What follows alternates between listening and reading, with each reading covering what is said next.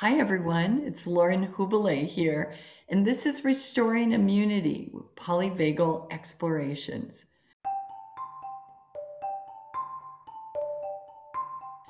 My colleagues Cameron, Megan, and I began a process last week of recapping the essential takeaways from our 7 full months of polyvagal explorations. Today we're going to look at the 2 autonomic states of survival, the sympathetic state and the dorsal vagal state. Although most of you are familiar with the sympathetic state, can you really recognize what it feels like for you when you're in that state? And what about that state of dorsal vagal? Is that a little bit more obscure for you? What we're going to do right now is to have a little review of those. And I think you're going to love the conversation that unfolds. So, ladies, Cameron, Megan, welcome. I've got a question for you to open up our discussion today. How do you know whether you've been swept up into a sympathetic or a dorsal state?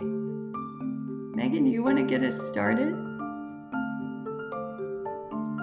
Yeah, I think this is such an important question, and I'm glad we're exploring it today.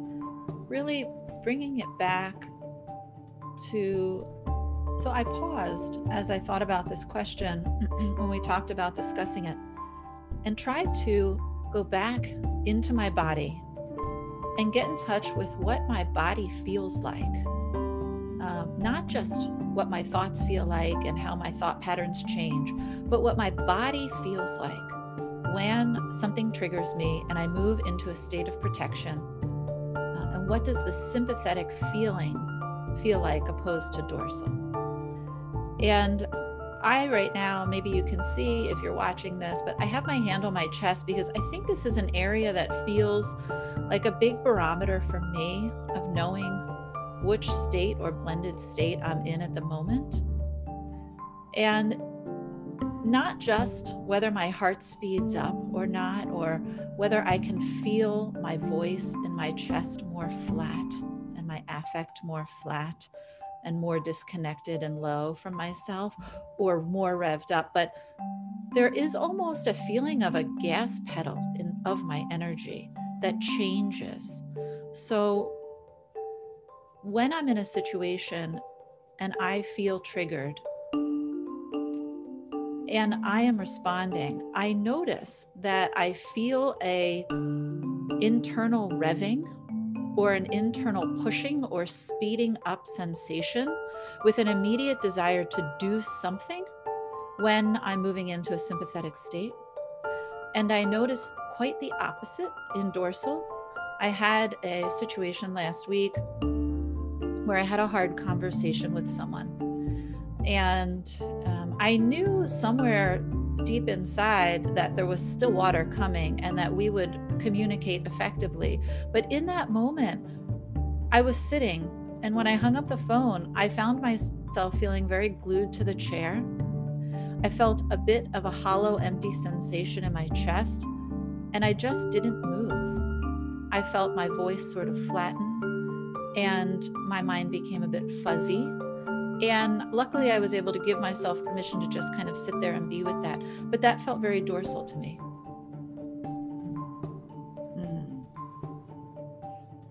It's a wonderful explanation, Megan, and I can really feel into those 2 states. In fact, as you were talking about the dorsal, could you feel yourself too, Cameron, kind of dropping down there right with her? That's fascinating how effective that is, just your speaking about it and picking up on your description. Cameron, what about you? It's such a wonderful way we begin to be curious about our different state shifts, and I'll share with you, it's very immediate when I anticipate coming and joining both of you, which this is one of my happy places in my life. But then I'm sitting down, I've got my laptop up in front of me, I try to queue up the Zoom link, and I'm like, oh, have I done that right? Oh, wait a minute, is it the right time? Is it the right day? I have that I start to have trouble breathing. I have that sense of urgency. It's like, oh no, what if I miss it? What if I messed it up? I'll check it 3 times. I mean, I feel like I just blossom into this urgent, distracted, and it's a sympathetic burst for me. And I can, even as I talk about it, the story about it, my chest gets tighter and my words get quicker, and things like that breathless place, and particularly for a system that I refer to as sensitive, it can happen so quickly for me. It's like, and then staying with this, sometimes I can feel, a breath will help, but so I'll confess to a similar thing happens at the end of the session when I realize, oh, we're almost done, we're saying our goodbyes, and we're wrapping up, and I have a brief moment as I'm descending my ladder through sympathetics, like, oh, we're saying goodbye. I'm losing this wonderful place of sharing and connection. And then the moment I sign off, it's like my system just goes sort of, there's a feeling of I implode. It's like, because I lost connection with a sense of, inclusion, with a sense of connection. And I can just, it's like the wind goes out of my sails, and I can feel it, that physical, and I can even hear it as I'm describing it. That voice is kind of like, and it's a missing, it's a longing, it's feeling that dorsal vagal far away. It's feeling that energy just come out from under. So those are just with you. Yeah. I feel it, we can sense it because we can know in ourselves, but we can also sense when another system, another autonomic nervous system that we might be with is also shifting. It's like, wait, where are you going? Exactly, Cameron. Where are you going? Isn't that true? Isn't that true? Well, thank you. That was very clear. It's no secret that I raised an 18-year-old recently, and I will say he's 19 now, and I can see that there's a light at the end of this tunnel. However, I think when we were at our most difficult times as mother and son, somewhere between 17 and 18, and that's also when I came to know polyvagal theory, thank goodness, that I could feel myself move through those states. Now, anyone with a teenager I am sure you could see this for yourself, that you would also have this experience, how quickly we can move through that state. So I'm happy, I'm in the kitchen, I'm in my happy place, chopping vegetables, everything's good, and I might even have a little Aretha going on Pandora, and life is good, and in comes, said 18-year-old, said 17-year-old, upset about something I didn't do, right? Immediately there's something that's set off in me, and the urge to fight that, right? Like, no, that's not true. I didn't do that. You're misunderstanding. And this mobilization that just goes right up. And then when he comes back with the same mobilization energy, the next thing in me that I am so wired to do, I'm out of here. I am so out of here. You can cook your own dinner. I'm going for a hike, right? And there it is, like in a split second, right? All the phases of sympathetic. And what I did notice, and happened a number of times, when this tension wouldn't get resolved, it would burn itself through to the point that I had no energy to hold it up anymore, and that didn't need to fight or flee. And obviously my husband prevented me from fleeing too far, and then I could feel myself dropping. Okay, I have no more energy to do this fight.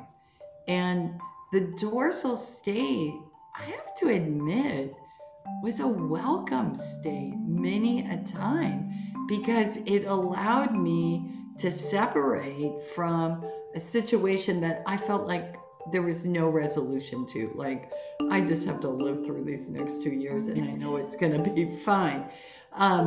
Where I just couldn't see in my fight or flight a different way to do it. But that dorsal state would come at that, like, I can't sustain this any longer. I can't keep all this energy, this tension. Just drop it. Just drop it. And I know I'm not dropping. This is a biological drop because the energy doesn't exist anymore to hold this. And down I go. And when I would wake up in the morning and I would do this kind of, one eye, yeah, this feels good. This feels pretty safe. I like this shell. I think I'll stay here for a little bit. Yeah, I think that's what teenagers do for us. They help us identify our states pretty quickly. Megan, you would never have that experience. No, never. I think that anybody who's in relationship, which is pretty much all of us, whether that be as a child or a spouse or a sibling or a parent, I think when we care very deeply, we tend to,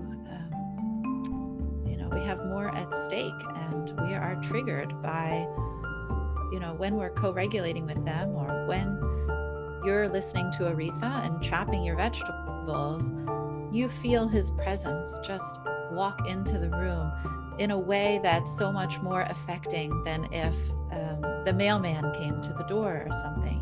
There's so much more connection there.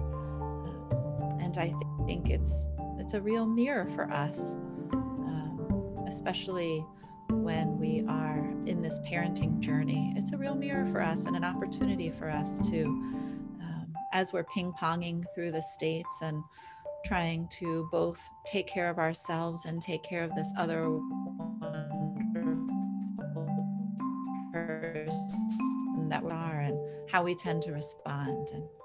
And that can lead to some beautiful opportunities to notice. And as Cameron always says, anytime there's a piece of noticing where we are, there's a little bit of ventral there, a little bit of connection to ourselves. Well, Cameron, it was your guidance that helped me see where I was in those situations, and how quickly I could move up and down and actually be able to start catching myself as I would mobilize. So our theme today, and in this recap, is understanding the difference between these two states. And I know there's some real biological differences. Cameron, do you want to try to sort those out for us and get that part of the conversation started? Yeah, because it's so helpful to understand how our biology is trying to serve us in a protective way.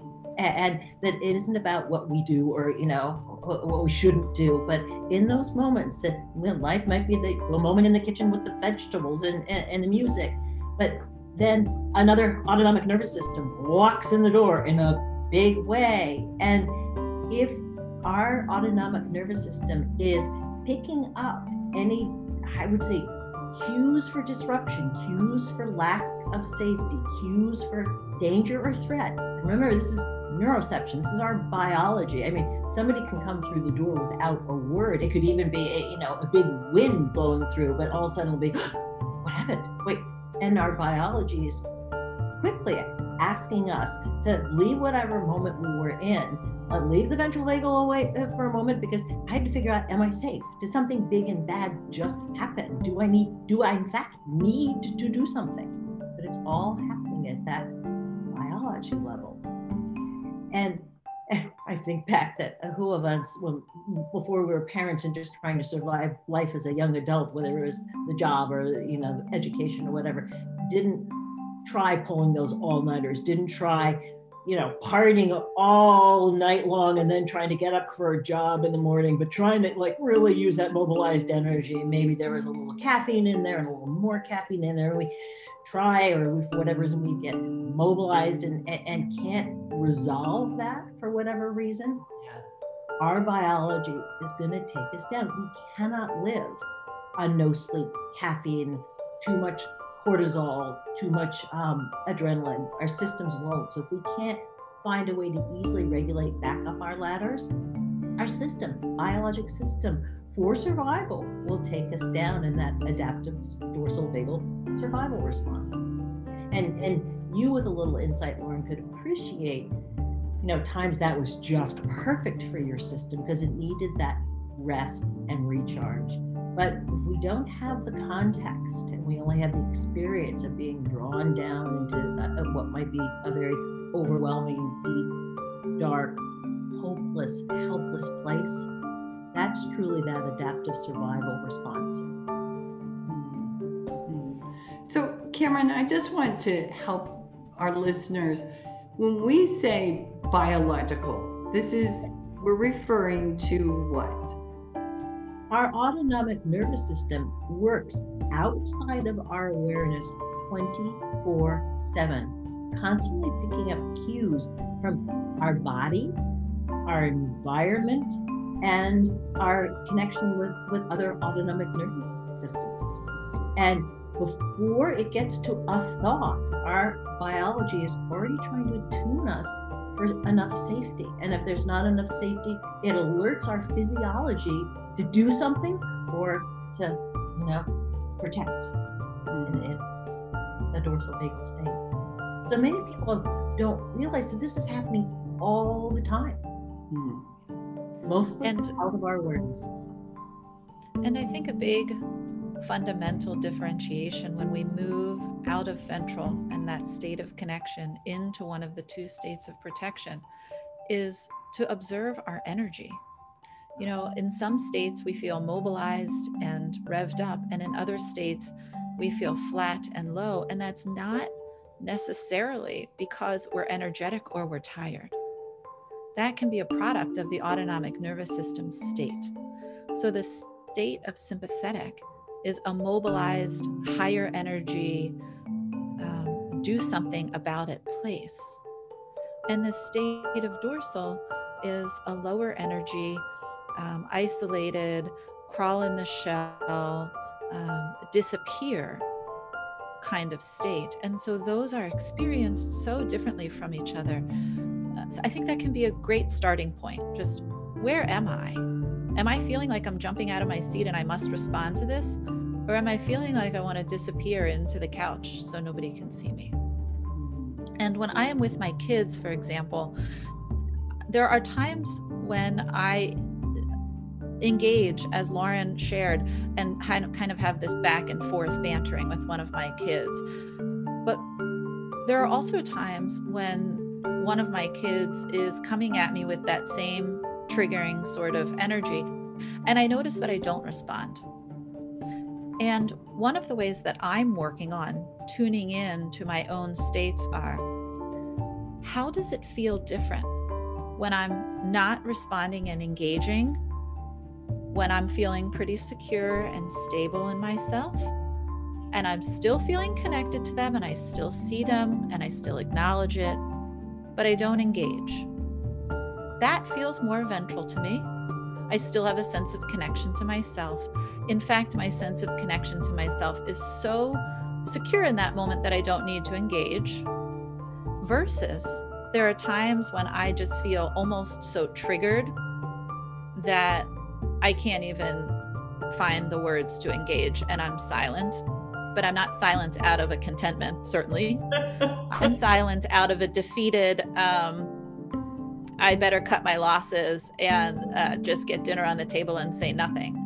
And that feels more dorsal, because in that moment, I can feel that I'm not observing myself and I'm not observing them. I'm just trying to hide in the moment. Yeah. Oh, that sounds familiar, Megan. One of the things that I would practice saying is, don't bite the hook, Lauren. Don't bite the hook. And I would find that as soon as I would feel myself tensing with that energy, that autonomic nervous system coming into the room and feeling very threatened, because that's what I felt, is don't get caught, right? Like, don't get caught in it. And so I think this noticing and naming is the greatest gift, because once we can figure out what it is that happens to us first, right? Like, and I'm doing the same thing, Megan. I put that hand on the heart, and is it tense? Is this tight here, right? Or am I getting shortness of breath? But I think one of the things that I use as a cue is this hyper alertness. Like, I notice every single detail and sensory, overload going on, but I'm taking in every single bit like an animal would. And that's right there on the line, because hypervigilance, when you can work with it is using your autonomic nervous system in its mobilization state as a real ally. But for some of us, if it's all happening outside of our awareness, we're only getting the mobilized energy and not necessarily feeling it's our ally. So a lot of people could be in that exact same state without awareness, would feel, geez, I'm so anxious, I'm constantly here, there, or might say, oh, I'm so ADD, or I'm so that very nuanced moment between having your autonomic nervous system in hypervigilance as an ally, or feeling like it's an enemy, it's overwhelming, is so much exactly as Megan say, why we spend the time learning about an autonomic nervous system. It's because it's happening anyway. Wouldn't it be better to have it as something that works for us and with us rather than against us? Sure. Cameron, I think that this leads to a really important point, which is, I know at the beginning of this exploration, and I wonder if some of our listeners can also relate to this. This can feel confusing because our autonomic nervous system is not changing daily. It's not shifting states daily. It's not shifting states hourly. Moment to moment, our autonomic nervous system is neurocepting safety or danger and shifting. So it's okay if you're listening to this and a bit confused about what your patterns of response to life tend to be, because before we settle into this and get to know these states, typically what life is just sort of ping-ponging around between the three states. And certainly life is experienced probably mostly as blended states, which we'll talk more about that another time. But if you feel the ping-ponging around between the states, just know that that's a-okay. That's why we're having this conversation, so that we can start to get to know ourselves better and get to know each other better. Thanks for that, Megan. That's very important. I was thinking the language we use, even in our self-talk, I think is very helpful in identifying states, like, oh, I'm just going to get through this, or I've just got to push this out, or that is very mobilizing, and that is a sure sign that we're moving up in that sympathetic state. Whereas when we find that tasks take more energy than we think they should, and we just can't find that energy. And I always think about this, like, I can't pull down into my reservoir somewhere to get it. And I will even say that I don't know why this is taking, so much or so much out of me, or this is draining me. I think that would be, for me, a cue that I'm definitely dropping into that dorsal state. I see you nodding, Cameron. Does that sound about right? Yes, absolutely. And I love it. This, Megan is very suggestive. We, listen into our bodies, as have you. And sometimes when we listen into our inner chat, and there's a lot that goes on in my inner chat, but our inner critics are not in ventral vagal. They're like, hurry up, get it done. You do this all the time. I mean, what's wrong with you? Big Q. Or, I'm sorry, but my Sarah heartburn or is woe is me. Yeah. Here we go again. Let me know I'm heading into dorsal or I have arrived in dorsal. But it's another way we befriend how it is we know where we are at any given moment. I love that our inner critics are not vigilant. So our inner critics are always in a survival state. They're probably, we created them, right, to help us survive. And actually, they were probably part of our earliest toning and tuning, because it was ways in which people organized, ways in which people around us, let's try parents, I mean, not that you would ever do those things, but shaming. I mean, think of how effective that is. And I don't know a parent alive that hasn't used that look or that, oh, don't start that, young whatever, you know. And it comes from a mobilized place. It's like, I need to organize my experience and your experience now. And you can feel that energy of mobilization, that energy of urgency. And then we learn inside, when we're in a state of urgency, it's like, oh, the inner critic emerges. Yeah. Cameron, I feel like what you're describing is, as a parent, things can feel very out of control because you have this other being dependent on you. And if you can just exert a little sympathetic control over yourself and them, that perhaps your nervous system will feel safer. And I think an adaptive survival. It's an adaptive survival. And I'm going to interrupt just because not all of our listeners are parents. And right now, my household is one of myself and 2 cats. So yesterday, when my 2 cats had to go for their wellness event, we're not talking any ability to communicate, but it did involve my waking up early in the morning, having to pre-medicate because they think I'm trying to kill them when I stuff them into little boxes and put them in my car. So I'm mobilized, they're mobilized. I mean, I can look back and say, oh my goodness. And then I had to handle driving and technology, and there's cats, and even when they were pre-medicated, which was a first for us, it was just, it's a miracle I could drive and find out where I was. In Old Spake, I was an anxious wreck. It was just, I was mobilized. They were mobilized. There was no ability for me to even think of controlling their behavior. And then when I came home, and since we hadn't done a little pre-medicating beforehand, I take my cats out of their container and they had a snack, and then my little girl, it's a brother-sister team, promptly wobbled into and then walked headfirst into the refrigerator. And again, my system is like so mobilized, what's wrong with you? What have you done? Blah, blah, blah. And that little system, because it had medication in it, went right into a dorsal vagal state. That was her biology. She needed to essentially sleep it off. Sure. I, however, remained for a long time. And like, I keep going poking her. You okay? You okay? I need to know. You're okay? You sure you're okay? Do you need anything? And eventually my system at the end of the day saw her system coming back online, and I just went right down my ladder. And I wasn't appreciating it till I really sort of hit bottom and could begin to come back up and appreciate how taxing it was on my system.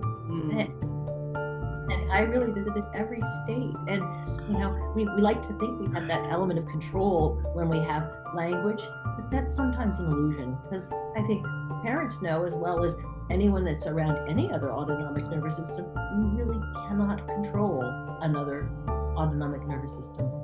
No, we cannot. Nope. So we try. Look at this recap of looking at the states of survival, sympathetic and dorsal. Anything else you'd like to add, Megan? I think that this has been a beautiful conversation. I love how we are getting to know each other as we explore the polyvagal theory and what it looks like in our lives. Thanks, Megan. And how about you, Cameron? Well, I love this recap, and it's a very moving place for me, because once I started to move into the polyvagal theory language, and it was about biology, it's so much easier just to be honest and curious, because what had been years and reams of shame about me and how my biology shifted in my best interest, albeit a little bit confusing for myself and lots of people, but now is, oh, look at my biology. And it's a place of invitation for us all to think, what if my biology is doing the best it can, and we just need to find more efficient ways to support it, doing whatever it's trying to do anyway, and befriend it. Our autonomic nervous systems certainly don't care about the word should. Yes. That is so true.